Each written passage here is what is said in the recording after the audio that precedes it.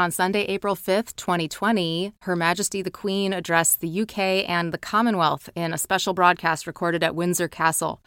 This is pretty much a once-in-a-lifetime event. It was a beautiful and unifying message. At the end, the Queen said the following, which I found moving and wanted to share in case you missed it. If you'd like to replay the 4-minute broadcast, you can Google it or look for the tweet from @RoyalFamily, which has already had over 3.2 million views as of Sunday evening, this recording right now. And here is my favorite part. Quote, "While we have faced challenges before, this one is different.